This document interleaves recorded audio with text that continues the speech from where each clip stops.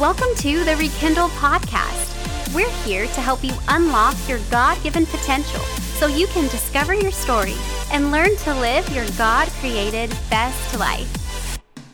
Hey everyone, and welcome to the Rekindle Podcast. I'm so glad that you're here today. Our goal is to provide you with great content in 20 to 30 minutes every podcast, and we drop a new episode every Tuesday. Go and follow us on Spotify, subscribe on Apple Podcasts or wherever you stream so you never miss an episode. Also, during this season of social distancing, most churches across America are not meeting in physical buildings, but have made the transition to having their services online. If you have nowhere to attend online this weekend, I want to personally invite you to attend my church. I'm a part of Trinity Fellowship. We have campuses in West Texas and North Texas, and we are an amazing church. We have wonderful leadership, great teaching, awesome worship, and we would love the opportunity to be a blessing to you and your family this weekend. You can view our services on our website at tfc.org/watch, or you can check us out on Facebook or our YouTube channel. Just go to either of those platforms and search Trinity Fellowship Church, and you will find us there this Sunday and every Sunday at 11 a.m. We would love for you to join us and give us the opportunity to be a blessing to you and your family. So here in our podcast, we are in a series all about identity. This will be the last podcast in this series before we move on to some other great content in the weeks to come.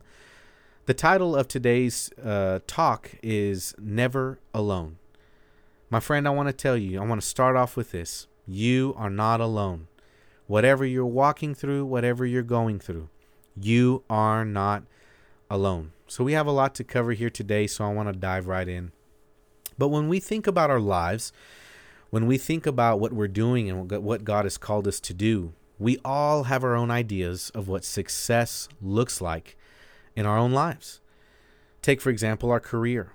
All of us are in different careers, doing different things, and we all have our own idea of what success looks like in that area of our life. Maybe it's climbing the corporate ladder, working hard, trying to get promoted. We want more responsibility, maybe perhaps more influence within our organization, maybe even within our wealth, what it looks like for us to leave a lasting legacy to our family when we leave the earth one day, more so than just money.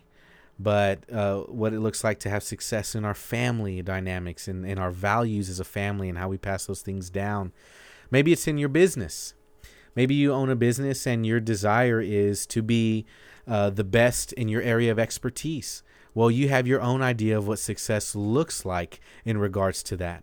Even in your own ministry or in your church, maybe you're a pastor of a church or you're heading up your own youth ministry or whatever it is that you're doing. You have your own idea of what success looks like for that ministry or for your people in your church. So it's just a given. We all have our own view of what it looks like to successfully live out God's great calling on our lives. But I would say this, and I know all of you would agree with me, is none of us are strangers to setbacks along the way. All of us have experienced setbacks on some form or fashion.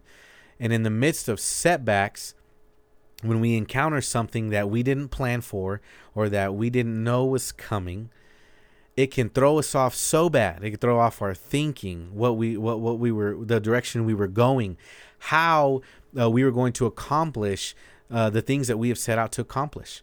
And when we experience these setbacks, we sometimes feel feelings of abandonment, and even depending upon the severity of it, we can even feel like maybe God has forgotten about us, especially if you feel like God told you to go start that business.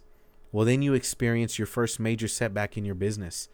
And sometimes the prayer will be, or the plea to the cry to the Lord will be, God, where are you? You said you told me to start this business, and now I'm experiencing this hardship. What is going on? You know, maybe you feel that in your career or in your family. Maybe you feel it in your ministry. God, you told me to do this. You told me to take this step of faith to go here and to do that, and now I'm experiencing a roadblock, a setback. I've encountered a brick wall. Where are you in this? You told me to do this. Where are you? And even if you think about it, in a lot of ways, we would classify our current situation, this whole COVID-19 pandemic, as a humongous setback. All of us are experiencing some sort of setback, whether it be, yes, in our jobs, or maybe it's even in our schools. I mean, there's some of you mamas out there that are homeschooling your kids all of a sudden because schools are out. And, for here in the state of Texas, we're not going back for the rest of this semester. And so you find yourself in a position and in a place where now you are having to make room for the setback.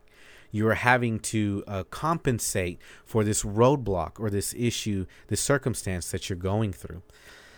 And when we find ourselves in this place, again, we've come in contact with a situation that we didn't plan for, that we weren't prepared for. And we begin to wonder, God, where are you? Why did you forget about me? Where are you at? I love, David had a very similar conversation with the Lord in Psalm 13. And it was along the same regards. This is Psalm 13. I want to read this to you. And this is starting in verse 1. This is in the New Living Translation. But this is David. He's saying, "Oh Lord, how long will you forget me? Forever? How long will you look the other way? How long must I struggle with anguish in my soul, with sorrow in my heart every day? How long will my enemy have the upper hand? Turn and answer me, O Lord my God. Restore the sparkle to my eyes, or I will die. Don't let my enemies gloat, saying, 'We have defeated him.' Don't let them rejoice at my downfall. But I trust in your unfailing love. I will rejoice because you have rescued me. I will sing to the Lord because he is good to me." This psalm sounds like David was having his own blow up counseling session, spewing words out to the Lord about his true feelings towards God in this situation that he found himself in. He's crying out to the Lord, "How long are you going to forget about me, God, in this place?"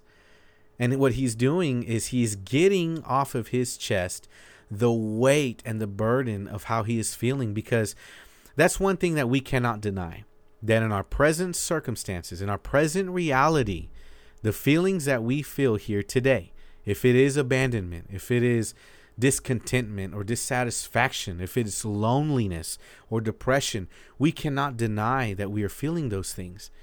But what I love about David and what I think we can learn from him in this story is we can bring these to God and we can lay it all out there for him to hear and to know exactly how we're feeling. In fact, I would even venture to say that God is asking you to put yourself out there and to let your feelings be known to him.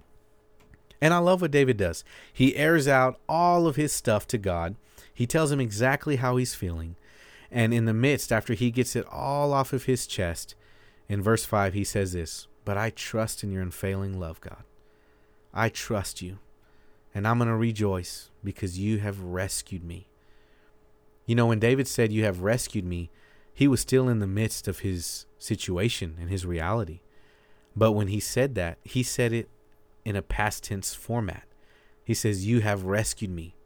God hadn't rescued him yet, but he still spoke it as if God had already done it. You can air out your stuff to God, tell him exactly how you feel, and you can still trust and know that God loves you and that he cares for you. You can turn that shift in your mind, make that shift in your mind, make that turn in your mind that, you know what, God, even though I do feel like this, even though I've gotten all this off my chest, I know that at the end of the day, you're good. That's like that, when after you have that rough encounter with God and you've aired it all out, you can take that deep breath but God, I know I can trust you. I know that you're working for me. I know that you're working all things out for my good. We can trust God, friend. We can trust him because he has already told us that he will never leave us and never forsake us. He will never leave you alone. Hebrews 13, chapter 13, verse 5 and 6. This is the NLT.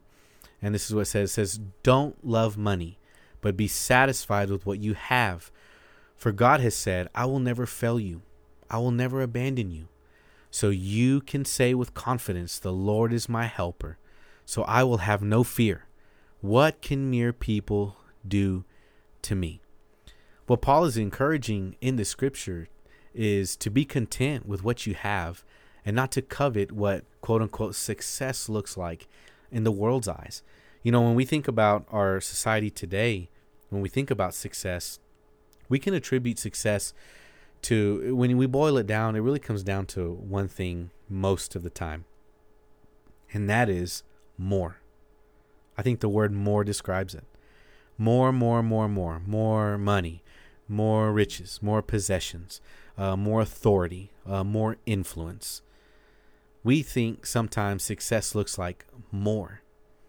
And when we start to think like this, it begins to really mess with what God is doing in our life. Because if God is not giving us more, it leads us to believe that, well, maybe God has left us alone. He talks about this. He's saying, be content with what you have. And then he follows it up with that statement. I will never fail you. I will never abandon you. The first thoughts that come to mind when we feel discontentment or dissatisfaction, when we feel like I don't have enough, what comes to mind is God has abandoned us. He doesn't care about us. He isn't blessing us like we thought, or like we thought we heard he said he would. Or he's not coming through for us the way we expect him to. You see, in discontentment and in dissatisfaction, that's exactly what that is. This is feeling of, I don't have enough. I'm not enough. What I'm doing is not enough. I have to do more. I have to perform more. I have to go out of my way even more now so that I can experience success, or I can be enough. And Paul's encouragement in the scripture is to not think like this, because God has not left us. So even when we feel like this, when we feel like we're not experiencing success, what our idea of success is, we tend to think that God has left us. But no, God has not left us. He will never leave us. The real truth is we are exactly where he wants us to be. He is doing something in our lives. He is doing something in you, in your current situation right now. And it is above what you could even think of or imagine. He is doing something extraordinary in you. I remember a time in my life when we experienced something just like this. Alejandra and I, my wife, we went through a hard season a couple of years ago, and we were making the transition for Alejandra to be a stay-at-home mom. She was pregnant with our third baby, Abigail, my sweet baby, and we were talking about what it looked like to raise a child now in a different place, because our first two kids were born in Amarillo, and we had lots of family around. Now we're in Wichita Falls, and a lot of these things are new, and we're getting to figure out what it is to be our own selves, to have our own family, and to do what works for us. And so we had our baby girl here in Wichita Falls, and we were making plans as to what are we going to do when she comes. And I remember one day Alejandra brings up this idea that she tells me, I really feel like God is calling me to stay home with, and to be a stay-at-home mom, to really focus my attention on our home. And at the time, both her and I were employed full-time here at our wonderful church, Trinity, and we were in full-time ministry together and raising our children, and life was awesome and crazy busy and fun. But, she started saying these things, and I remember when she said that, my initial thoughts when she was saying, I think I need to stay home, I was like, absolutely not. There is no way this is God. There is no way God is calling us to do this, because all the real fear set in for me. God was calling us to a huge transition in our life. And when I mean huge, and especially in the area of our finances.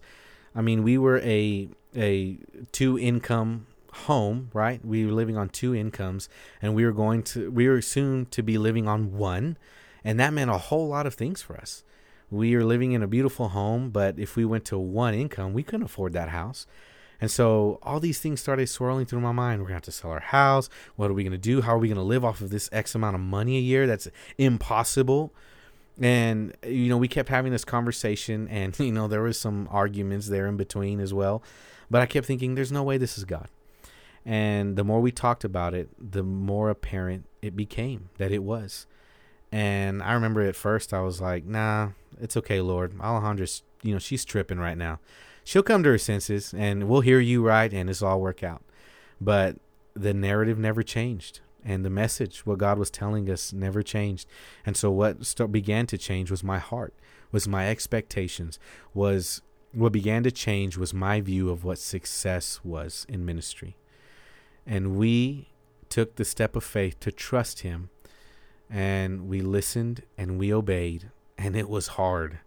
It was difficult learning to live on one income. Still to this day, we still have to remember what we're doing. And when I go home and Alejandra's there with the kids and they're all wonderful and she's doing things at home, and I love it. I know now today it's the best thing we could have ever done, and it is exactly what God was calling us to do. But in the midst of that, it was hard because my view was, God, this is not your blessing. You have left me. You have abandoned me. What are you doing? But I will tell you this, friends, in this whole transition that we made, in this season that we find ourselves in now, we have never lacked. We have always had what we've needed, and God has always provided for us. God went before us, and he is going before you. God has gone before you, and the situation that you are looking at right now, as dire as it may look or feel, God's got you. And let me tell you, he's not meeting you there in your situation because he was already there when you walked into it. God has gone before you. He's not meeting you there in your situation because he was already there when you walked into it. He has prepared this place for you. He is this is a season right now, what you're going through right now. God is prepping you for the next season of blessing. God is equipping you with what you need to step through the next door. God is coming through for you and providing for you. You're going to need to know the kind of provider God is today, right now in this season, because what he's calling you to do next, you're going to have to look back at today and remember, this is what God has done for me, and I know he's going to do it for me again. When Paul says that, when he quotes that scripture, when he says, God says, I will never fail you, I will never abandon you, he quotes that from Deuteronomy 31, verse 6 and in verse 8. Verse 6 says, so be strong and courageous. This is God talking to Moses instructing Joshua, getting ready for him to take the Israelites into the promised land. He says, so be strong and courageous. Do not be afraid and do not panic before them. For the Lord your God will personally go ahead of you. He will neither fail you nor abandon you. He says it again in verse 8. Do not be afraid or discouraged, for the Lord will personally go ahead of you. He will be with you. He will neither fail you nor abandon you. This was the encouragement to Joshua, to not be afraid to step into what God was calling him to step into. And I believe this is the same encouragement for you and me today, to not be afraid to step into what God is calling us to step into. So when we made this transition, we had to sell our home, of course, and we put our house on the market. It went quick. And we did it in November, and we signed the contract, and by the first week of December, it was sold. But when it came time to sign the house and to sell it, we still didn't have a place to live. So our idea was, well, we're going to pack up our house, move our entire lives into a storage unit, stay with some friends until we could figure things out. And I remember just the stress and the anxiety of feeling, God, what are we going to do? How am I going to provide for my family? Where are we going to go? And I remember the day we signed the papers, and I went to go pick up the U-Haul to load up the house and to get ready to pack everything up and put it all in the storage unit.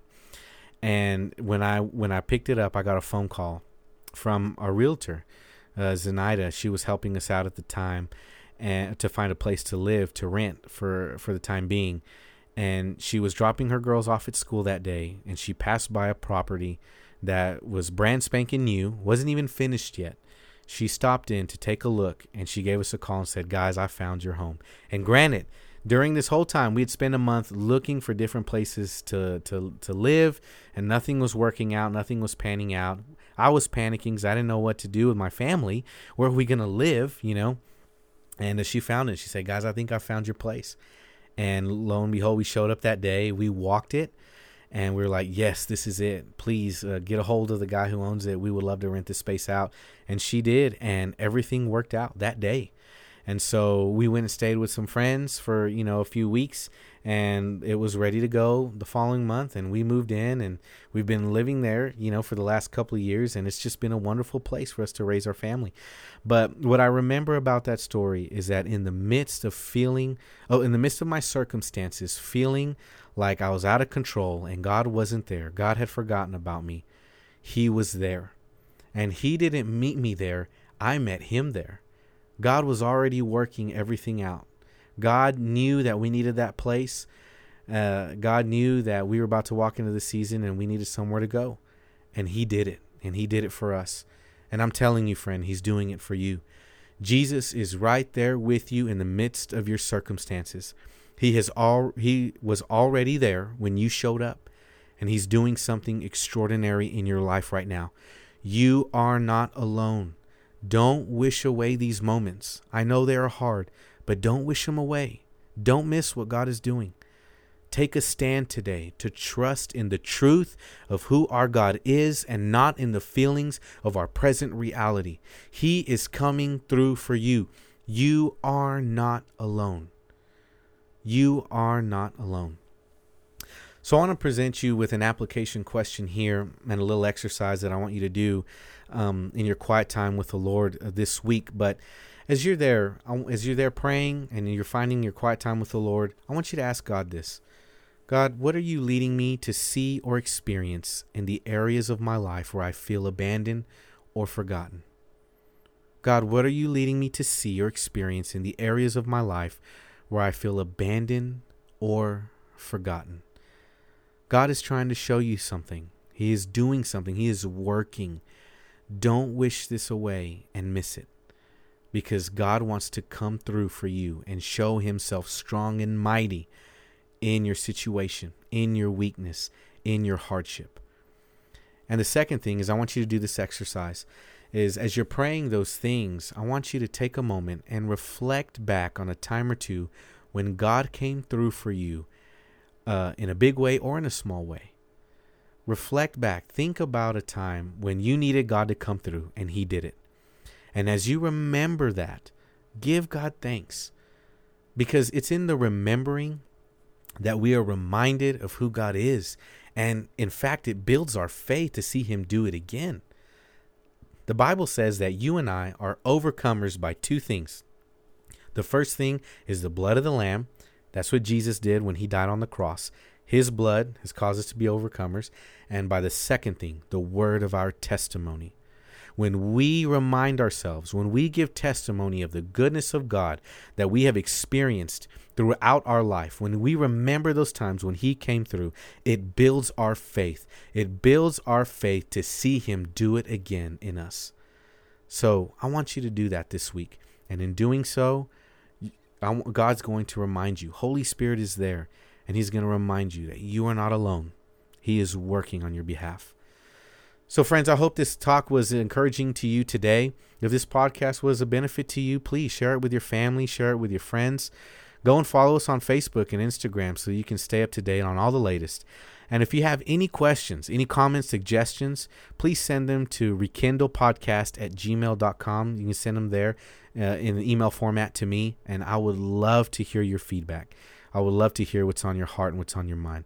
So again, why do we do what we do? Why do we work to rekindle that flame, to keep it ablaze, the very flame that God put inside of you and I? It's because of this. God wants you. The world needs you, and you deserve your best. God bless you guys. We'll see you next time.